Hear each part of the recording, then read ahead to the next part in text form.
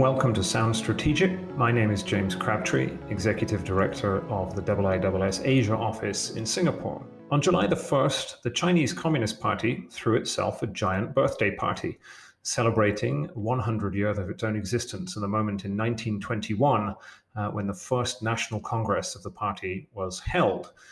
The streets of Beijing thronged with celebrants, loyal party members, to mark not just that 100th year of the party, but the rule of the party for 72 uninterrupted years in China, in a country in which the party, rather than the state, calls the shots. This is a moment when the Communist Party is ever more central to China's politics, but also to its security policy at a time of growing assertiveness under President Xi Jinping and growing rivalry with the United States. So to talk about the Chinese Communist Party at 100 and what it means for China's domestic and international outlook, I'm joined today by two of the IISS's most knowledgeable China watchers. First, our usual podcast host, Meir Noens, who today swaps into the role of guest. Meir is Senior Fellow for Chinese Defense Policy and Military Modernization here at IISS. And she has a range of expertise looking at defense analysis, regional affairs, as well as defense industry innovation. And she leads IISS's research on China's digital Silk Road. We're also joined by Nigel Inkster, who is the Institute's Senior Advisor for Cybersecurity and China, and who assists on all manner of China-related research, with a particular focus on geopolitics and technology, which was the subject of a recent book that he published last year. Prior to joining the IISS, Nigel worked for more than 3 decades in the British Secret Intelligence Service, including in China and covering China, leaving at the end of 2006. So Meir, Nigel, welcome. Let me start with you, Meir. The Communist Party, as I said, turned 100 in July. Why is this anniversary important? And what does it signify? Thanks, James. And to say, first of all, that it's great to be on the other side of the microphone, if not a little nerve-wracking. For the CCP, I think this really signifies exactly as you said, that despite the challenges that it has faced over the last 100 years since its founding, and the 72 years that it's been in power, it hasn't just survived as it sees it and how it portrays itself. It has thrived, and China has thrived for it. Supporters of the CCP, of course, argue that China wouldn't and couldn't have become the great power that it is today without the CCP, and that the CCP is leading the rejuvenation of the Chinese nation towards achieving what Xi Jinping has said is the China dream. And this, of course, will signify not just domestic strengths and successes, such as the eradication, as Xi Jinping has proclaimed, of extreme poverty, or its handling of the COVID epidemic, which it sees as unrivaledly positive and successful, or the socioeconomic growth that we've seen in China, or indeed its technological prowess. But as you rightly say, of course, also a return of China to this global center stage in more than just political and economic, but indeed also in military terms. So in this sense, I think what all of this signifies to a certain extent is that we've seen a party that has graduated from being almost obsessed with this narrative of weakness and being humiliated at the hands of foreign powers for over a century, and has almost crafted that into a new narrative of a China that is more forward-looking, more confident, and is really moving towards the future of becoming a great and greater power. Just before we turn to Nigel, could you explain for our listeners who may not be familiar with the Chinese system, or as familiar as the two of you are, the relationship between the party and the state in China, because it's very different from what you would expect in many other countries? This is something that I wanted to touch on later in the conversation, because it has been a significant change that we've seen under President Xi's rule. I mean, during the Deng era, what we've really seen was a creation almost of a parallel system between the party, with such the direction of the country, and of the country's politics, and a state apparatus that implements that and also has some levers of control. Now, what's of course changed through all of this is that Xi Jinping has raised that profile and the predominance and power of that party structure. And then that features now first and foremost within Chinese politics, both domestic and foreign. But of course, at the heart of Chinese politics, throughout history, we've always seen that predominance of the party and the survival of the party as being the main goal of China's system and ensuring that longevity of its survival as well. Nigel, let me bring you in here. Perhaps you could give us your reflections on the significance of the anniversary to start with, but also the same question of the changing relationship between the party and the state to set the scene. Yes, indeed. Well, to follow on from what Meir said, that we need to remember that the Chinese Communist Party has survived a succession of near-death experiences in the course of its lifetime. And probably even in the 1990s, not that many people would have confidently predicted that it would be where it is today. The fact is that what the party seeks to do now and through this anniversary is to present this as an inevitable outcome of historical determinism. The party, as a vanguard elite organization, has understood the scientific, as they would put it, workings of history. They've got on top of this. They're riding the wave, and none of this would have been possible had the party not been in control. With this comes very extensive rewriting of history, conveniently irons out all the party's most egregious mistakes and wrong turns, and as I said, seeks to present this as a sort of seamless progress towards an inevitable outcome, and something that only the party could have done. This is an organization that was forged in an atmosphere of danger and conspiracy and paranoia, and that institutional paranoia is still very much evident. So notwithstanding how confident an image this celebration has projected, we need to remember that behind it there are a lot of worries, a lot of concerns about what could go wrong and how to preempt it. To pick up on the point about how the party works, yes, I mean, the fact is that the party now has moved back, in a sense, under Deng Xiaoping, you could think of the party as the sort of board of directors, whilst state or organizations and ministries were the workforce. They're the ones who actually did it, but they didn't have an opinion on what needed to be done.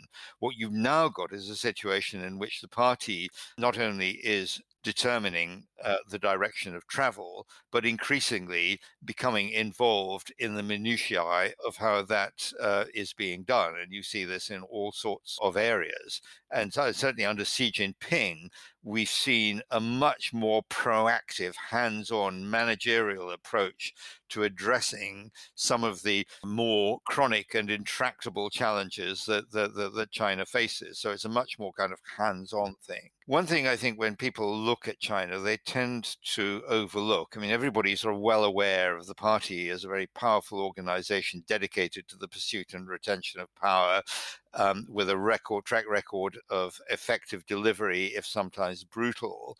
They overlook a thing that Mao Zedong used to talk about, which was the mass line, the way in which the party devotes enormous time and energy to sort of getting into the people and really kind of understanding what they think, what they want, in ways that are not typically associated with authoritarian or totalitarian regimes. They do expend enormous effort trying to keep a finger on the pulse of China. And that's getting more complicated as Chinese society gets infinitely more complicated.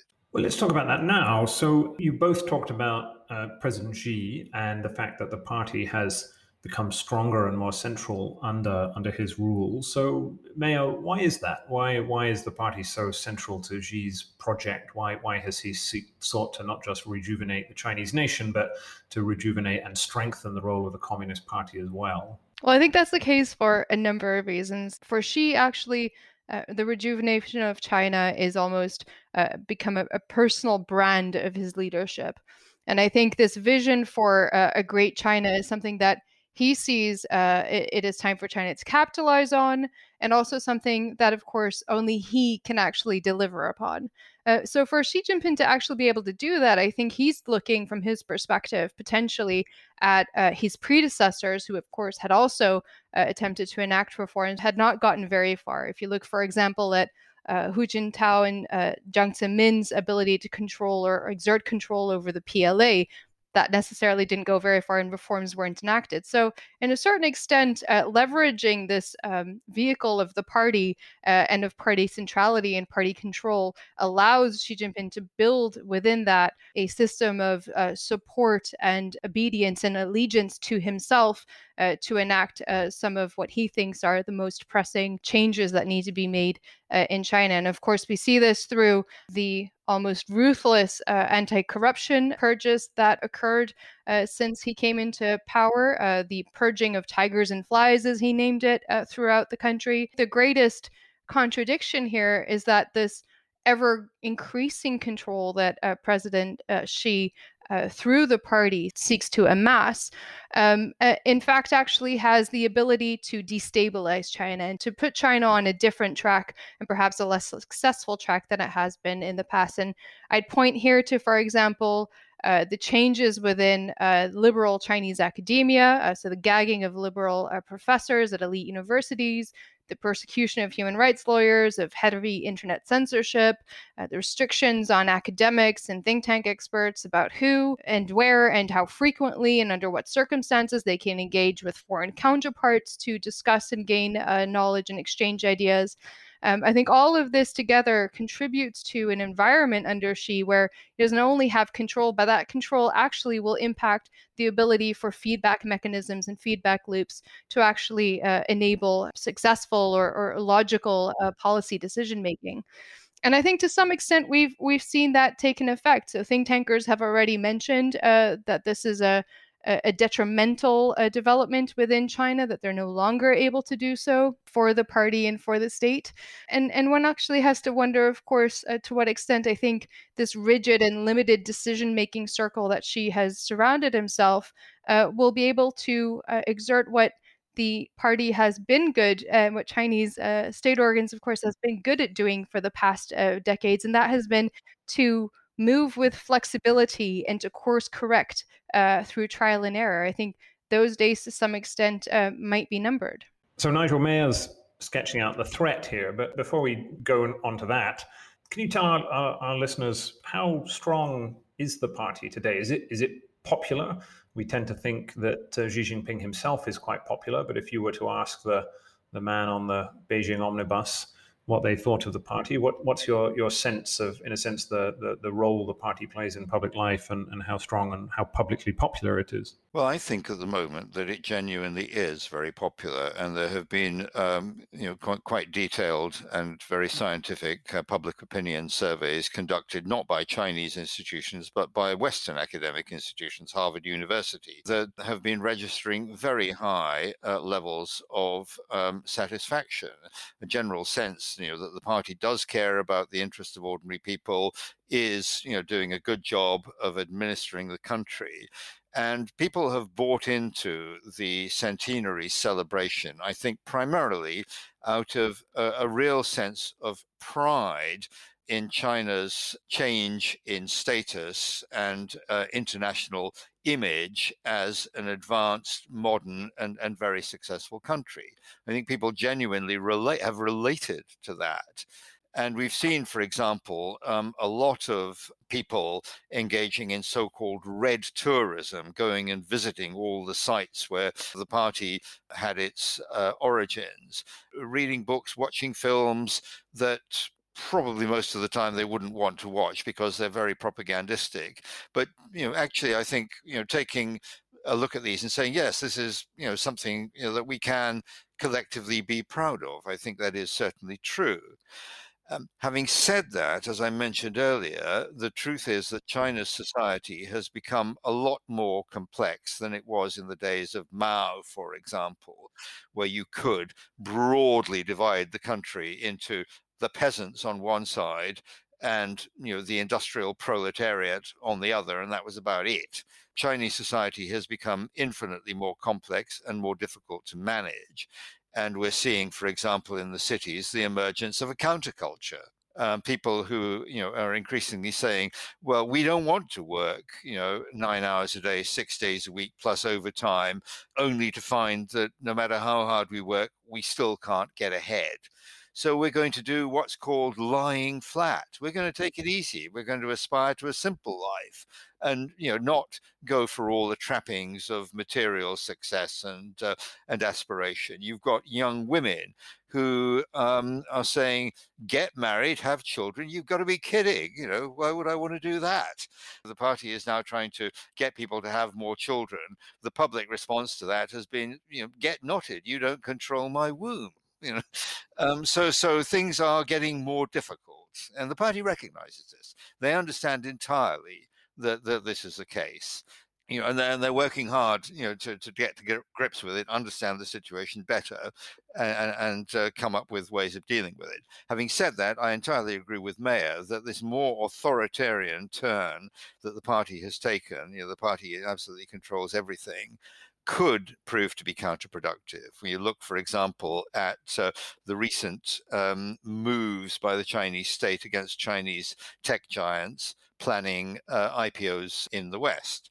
There are a lot of people in China's own tech sector who are wondering whether they really do have a future outside of state control. And this is going to be an issue that could cast a long shadow over some of China's ambitions. Mayer, let me ask you about the tech questions. We had Jack Ma going missing for a while. We had Ant Financial being taken down a peg or two in recent weeks. We've had Didi, the Uber and Grab rival from China, who they had an IPO in the US.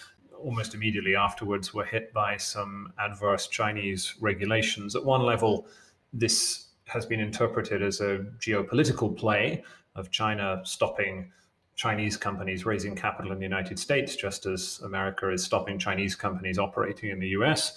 It's also a response to the rising power of these companies that there has been a concerted political effort done through regulators to take them down a peg or two. So why is that happening? What is it that has turned these technology companies from, in a sense, the pride of China's modern economy, the embodiment of the China dream, into something that appears to have been interpreted as, if not a threat, then something that, from the party's point of view, is at least ambiguous? I'd like to be able to argue that on some level, the party has acknowledged the value and significance of its private tech sector, and that we're currently perhaps going through a period of adjustment in China and reining in the unbridled access to personal data and the monopolization of certain sectors by tech companies. However, there's nothing that suggests that this isn't also about maintaining political control of the party within China. And in that sense, I fear we've not yet seen the end of this. We have to keep in mind the context in which all of this is taking place. So, of course, this year is the centenary of the party. Next year is the 20th Party Congress in China. And of course, the CCP has throughout its history targeted what it feared were growing centers of power that could potentially rival its own control over the country. So, in that sense, the targeting of the tech sector isn't all that new. The tech sector, after all, controls the innovative technologies that China sees the potential for future power and superiority in, and the control of data is also becoming increasingly politicized within China. None of this is thus entirely unexpected. That being said, it does seem to some extent counterproductive to pursue these aggressive policies towards the sector within China's economy that has the greatest innovation potential and that could be a lever of power and influence globally. So we're talking on this episode of Sound Strategic with Mayer Nowins and Nigel Inkster about the Communist Party at 100. Nigel, Mayer mentioned civil-military fusion, the notion that one of China's ways to advance its military is to take technology that was developed in the civil technological sectors, and this is something that is of concern to the United States and others. However, the relationship between the party, the Communist Party, and the People's Liberation Army is another critical relationship, and one that's of great interest to us at the Institute and in your work and in Mayer's. So Could you give us a sense of the relationship that the changing relationship between the party and the PLA, and dare I also ask your old friends in the Chinese intelligence services as well, and the Ministry of State Security and others? Over the last few decades, the party's relationship with the PLA has gone through different phases. And the first thing to say, we must remember that the PLA is not a national army. It is the armed wing of the Chinese Communist Party. Efforts by senior PLA leaders to promote nationalization, so-called, of the army have founded on this particular ideological rock. If we look at the PLA and modernization during the 1980s and 1990s, when this was going underway, PLA were basically at the back of the queue for modernization, but were given a lot of leeway to pursue commercial initiatives, arms sales, etc. And a lot of generals got very, very wealthy and rather sort of lost, shall we say, their martial inclinations, and needed to be kind of brought to heel and reminded what their primary purpose actually was. This culture of corruption existed in the PLA was a major challenge for Xi Jinping himself, and something he put a lot of effort into trying to get a grip on, and essentially reminding the PLA that they were under party direction and needed to remember who their master was. Essentially the PLA, the party's always had a kind of compact with the PLA, which essentially was, you stay out, you don't interfere in politics, and we'll give you quite a lot of leeway to do your thing. That only went so far, but it did actually generate quite a lot of embarrassment when the military did things that the leadership weren't fully seized of, such as the destruction of the low Earth orbit satellite that created unprecedented amounts of space debris, etc., etc. So at the moment, I would say that Xi Jinping has managed to get a fairly good grip on the military by virtue of being the source of patronage for promotion, and by eroding the relative status of land forces whilst promoting the role of the PLA Navy, the PLA Air Force, the Strategic Support Force, and the Strategic Rocket Force. It's never going to be easy for any Chinese Communist Party Secretary General to say with confidence that they have full control over the military. It's again one of these things that it's a full-time job, and you can never take anything for granted. You always have to be on the lookout for potential misbehavior. Similarly, with the intelligence services, relative to the army, are newcomers and relatively less engaged in politics. But we've seen the intelligence services fall under corrupt patronage networks in the pre-Xi Jinping era under Zhou Yongkang, when he was the head of the party's political and legal committee, having previously been a big player in China's oil and gas sector. And while Zhou Yongkang was in this position, it's almost as if, to use an American analogy, the director of Central Intelligence and the director of the FBI was also the head of ExxonMobil and the mob. That was kind of where Zhou Yongkang sat. And he'd brought particularly the Ministry of State Security into his corrupt patronage network. And this is something that Xi Jinping has been trying to address through a succession of rectification campaigns, which also affect the military. It's about professionalization. It's been about professionalization. We've seen a lot of work on professionalization in the Chinese intelligence services, but it's also about political loyalty, reminding people where their loyalties are, who they're actually working for, and seeking to eradicate any evidence of foot dragging or contrarian opinions taking hold within these organizations. We wouldn't want any contrarian opinions. That might be dangerous. Maya, you wanted to come in on this point. Just on that point, exactly as you just said, I mean, we only need to look back to Mao's own words in 1929 when he warned of the dangers that could result if military leaders were allowed to prioritize military accomplishments over political competencies. And we have seen today and in recent years, since President Xi Jinping has been reforming this military organization, the PLA, that there's this focus on building combat readiness and actually serving the purpose of being able to fight and win a war. But on the other hand, there is a vast amount of effort being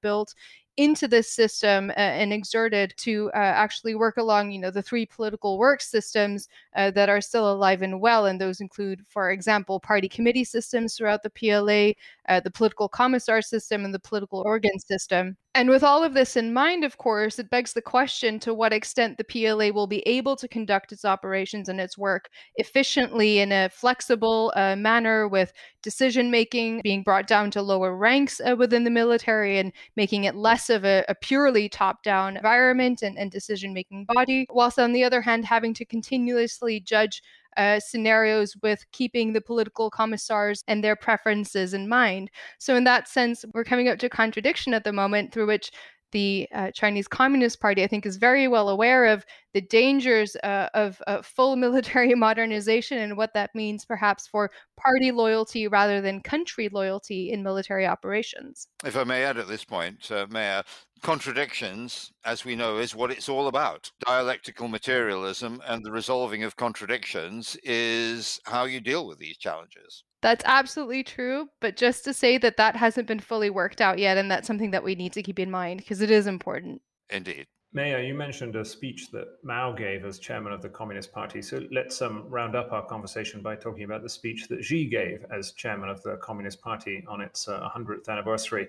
I mean, what stood out to you in this speech? People like yourself who have good Chinese will parse these Chinese Communist Party phrases very carefully. So, what was new in this? And you and Nigel have alluded to what's happening in the Taiwan Straits and over Taiwan at the moment, where a lot of our listeners, a lot of people in the West are watching somewhat anxiously to try and divine what Xi and the Communist Party's intentions are towards Taiwan. So maybe you could also touch on that subject, both in the speech and more generally the relationship between the party and its objectives to reunify the country. Well, with regards to the speech that she made on the centenary anniversary, I don't think this was the time for new policy announcements and for new initiatives. That is something that we'll look towards in 2022 at the end of the year when we see the 20th Party Congress take place. But of course, what was fascinating to listen to was what Nigel alluded to earlier,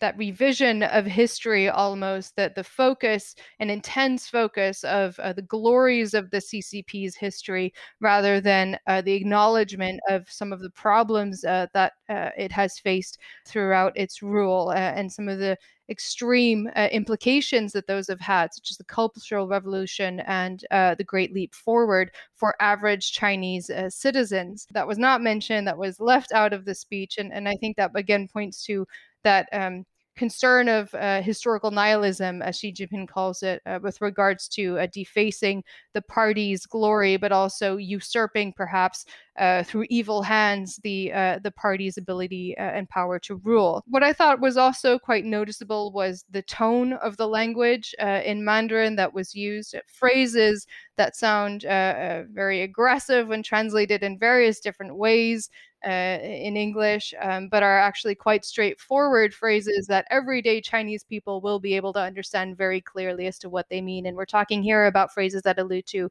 no longer bowing down to foreign powers and the interference of others in China's affairs.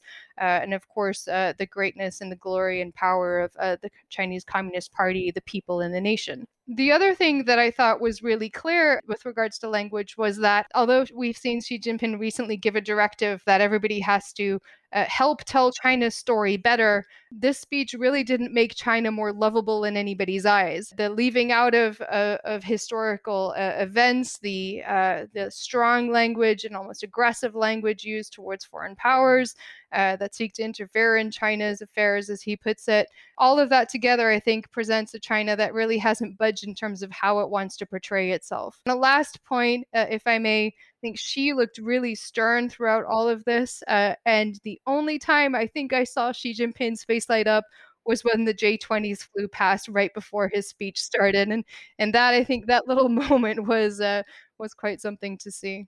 So, Nigel, let me give the last word to you. May has already mentioned that we have the 20th Party Congress coming up next year. We're expecting a next round of big, ambitious goals from the party, having ended poverty and achieved various other long fought for objectives. If we're at the 100th anniversary, how do you see the next 5 or 10 years panning out for the Chinese Communist Party? Are things looking up, or are things looking more challenging? Things are starting to look a bit more challenging. And if the party were honest with itself, it would acknowledge that a lot of its success has been down to luck. And some of that luck looks a bit as if it's about to run out, particularly in the international arena. What were once tailwinds in terms of willingness of other countries to help China integrate into the global system are turning into headwinds now. The international scene for the Chinese Communist Party is much more complex and conflicted than it's been for some time. Mayor talked about the fact that Xi Jinping in his speech did nothing to make China seem more lovable. And I think that simply reflects the fact that for the Chinese Communist Party, they look at the rest of the world and see a lot of threats and a lot of challenges, which under Xi Jinping's concept of comprehensive national security need to be addressed and preempted before they acquire critical mass. Does not, to me, translate into any prospect of China trying to make itself more lovable in the foreseeable future. I expect China to continue to adopt a more assertive and more, so to speak, challenging tone in international relations. I think when it comes to managing events within China, it's harder to say which way the party is going to go. They've taken this authoritarian turn, not for its own sake, but because Xi Jinping believes it is necessary to get from here to there. What happens next, I think, will depend on how well he perceives China is actually doing in terms of pursuing its headline goals, all of which have been pretty much clearly articulated.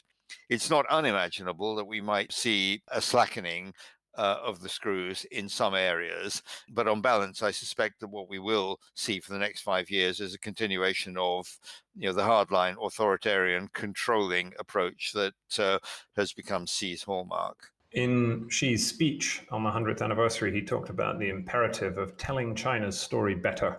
And that is also our aim here at the IISS. So thank you very much, Maya and Nigel, for that insightful conversation. And we'll look forward to more China-related analysis here on Sound Strategic when Maya is back in her traditional role as host of the podcast rather than star guest. So thank you both very much. Thanks, James. Thank you. And thank you all for listening. We hope you enjoyed this episode. Please do follow, rate, and subscribe to Sound Strategic wherever you happen to listen to your favorite podcast to keep up to date with all of our latest episodes. And for more in-depth analysis of international security and defense issues from around the world, why not follow the IISS on Twitter, LinkedIn, or you could even visit the IISS website. Thank you all very much. I'm James Crabtree. See you next time.